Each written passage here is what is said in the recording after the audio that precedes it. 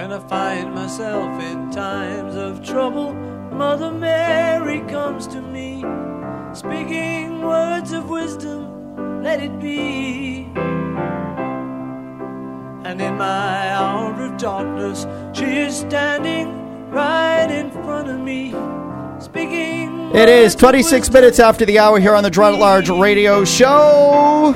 Let it be, let it be. That's right. Let it be. And we're here with Ed Nail, chairman of the Coalition of New Hampshire Taxpayers. Ed comes in for a question of voter fraud every Wednesday morning, but often is in early where we take up other topics and matters. And I want to get to this rejection because there are few people, if any, who know more about the right to know law than Ed Nail. But I guess we have a caller on the line, yes? All right. Who's the caller? Eric. Good morning, Eric. Oh, God.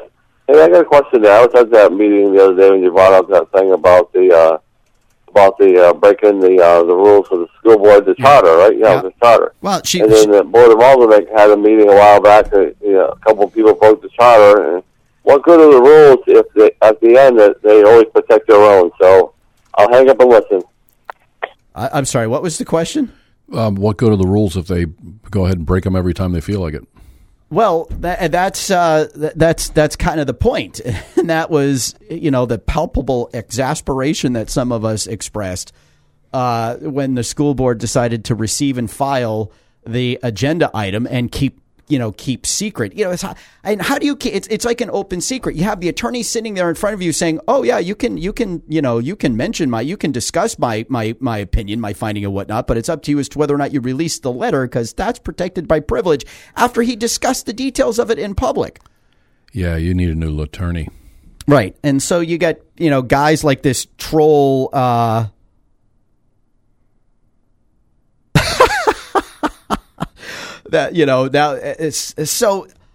That's the thing. But I don't want to dwell on the on this. I do want to talk about the right to know request because the district's attorney has denied the right to know requests of John DePietro and the union leaders, stating and those requests were to release the findings, the report. Vice Chairman Arthur Beaudry asked the attorney to take a look at what she did, Nancy Tessier, and determine what, if any, laws it violated, and if it violated any laws, what are the remedies of the law. We have that report, and an attorney who's saying, "Oh yes, this is subject to attorney-client privilege." But I'm looking. This is about what a public figure did. Where is the legal opinion or advice in this? And is this a criminal case? No. Well, then why is it attorney-client privilege? Is it? I don't know. There isn't any lawsuit that's been threatened. It's not like Superintendent Vargas has said, I could sue you for this. Kind of anywhere near the lawsuit aspect of this. And actually, if he said, I don't care if you release anything, I mean, it's already been released. Right. Somebody took the option of doing that, Mrs. Tessier, and that's already been released. So the damage has been done. If you're just talking about litigation, that's already there for an opportunity. Yeah. She started that. So they're calling the results of their findings a legal opinion subject to attorney-client privilege that only the board can vote to release. It's legal research. You asked him to assemble the facts of what happened and what statutes are involved. And if he's an attorney for the school, you get regular documentation. If the laws change or there's a court case that comes up, you'll be contacted by your attorney or by NHMA. Like a warning to school boards that this case in this town may have altered this or that statute or the way we do business. That happens all the time. There is no pending litigation. There's no threat of litigation. And it has to be in writing that would make this exempt. So what basis does he have for not letting the public know what happened? So I'll tell you what.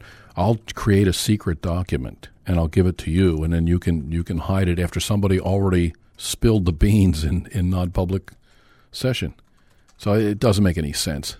And why not let the people who are breaking the law pay to have this hidden rather than have the public know what's going on? How are you supposed to vote on these things? How's the public supposed to know how the board is behaving if the board has research done into what has happened and hasn't released the research to the public?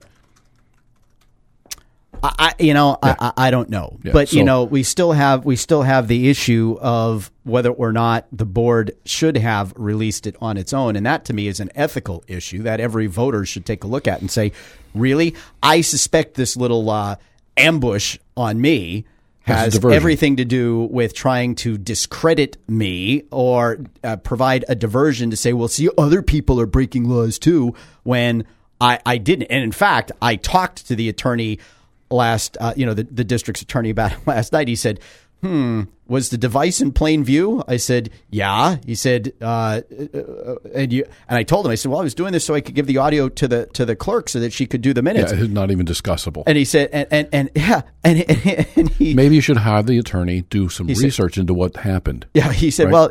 well, maybe we should, but it's, and then you could release that. $300 an hour. And then I said, he said, well, are you aware of the state's wiretapping statutes? I said, no. He said, well, you have to knowingly violate those. He said, yeah, there's nothing here. I said, yeah, thank you very much. All right. We have John Liscars, former Hooksett School Board member, on the phone. Good morning, John.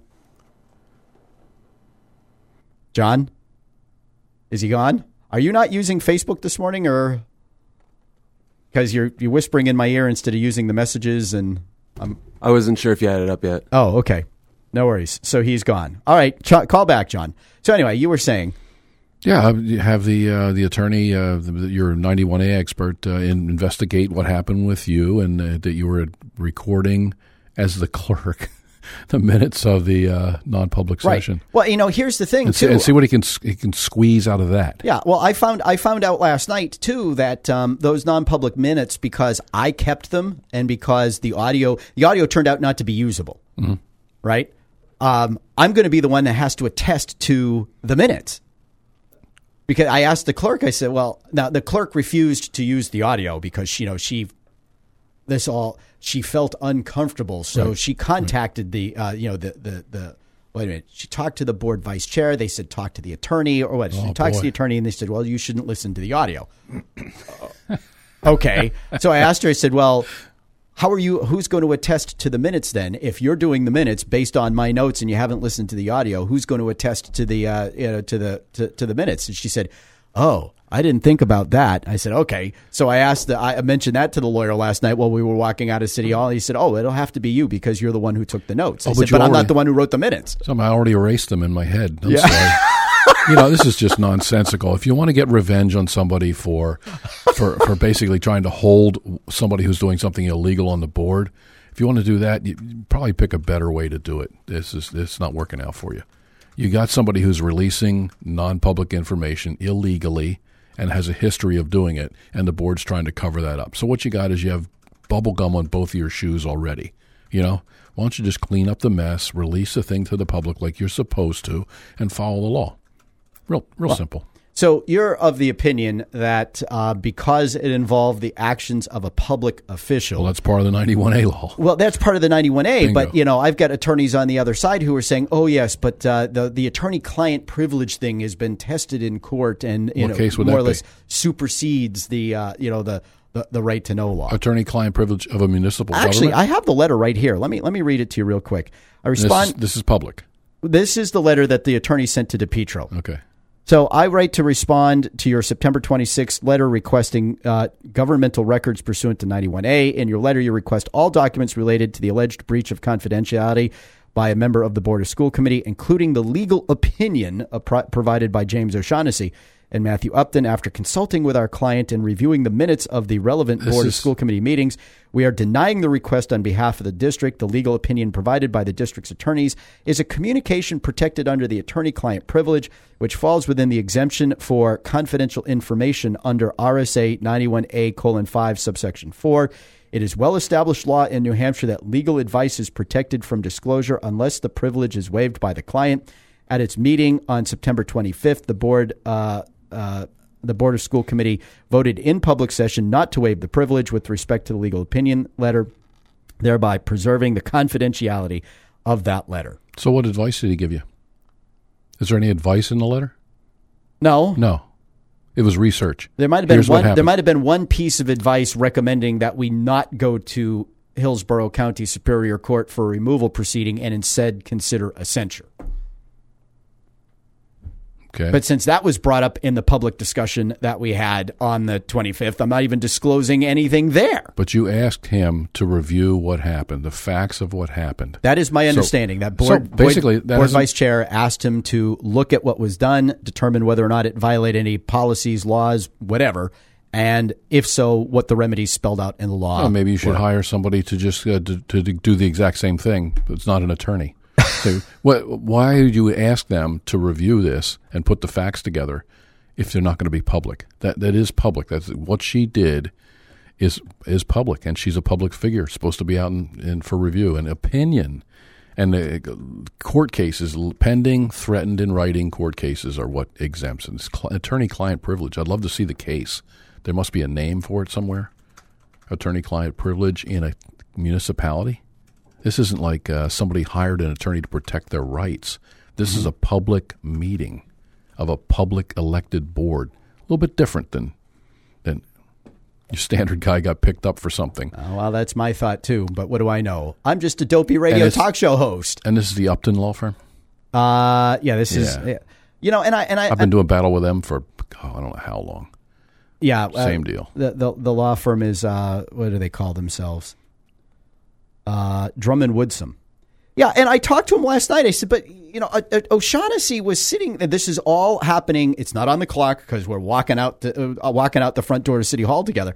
And I caught up with him in the talking to him, you know, on his way to the car. I was like, Matt, I said, he sat there. O'Shaughnessy sat there in public session and said that there was nothing to his knowledge in that letter that violated the non-public, the confidential information from the non-public session. And he said we could discuss the findings. He said we could share them. He just said that the board had to vote to release the letter. So how is it attorney-client privilege if I can talk about the findings in public session that are in the letter and I can share his opinion, which is what the minutes say. That's what share the opinion that's in the letter, but I can't share the letter. Sounds like it's lost in a rhetorical cat litter pan. Well, you know, the simple way to clear this up would be for the board to simply do the right thing and vote, as DePietro asked him to do again, to release the letter. This is Gerard at Large.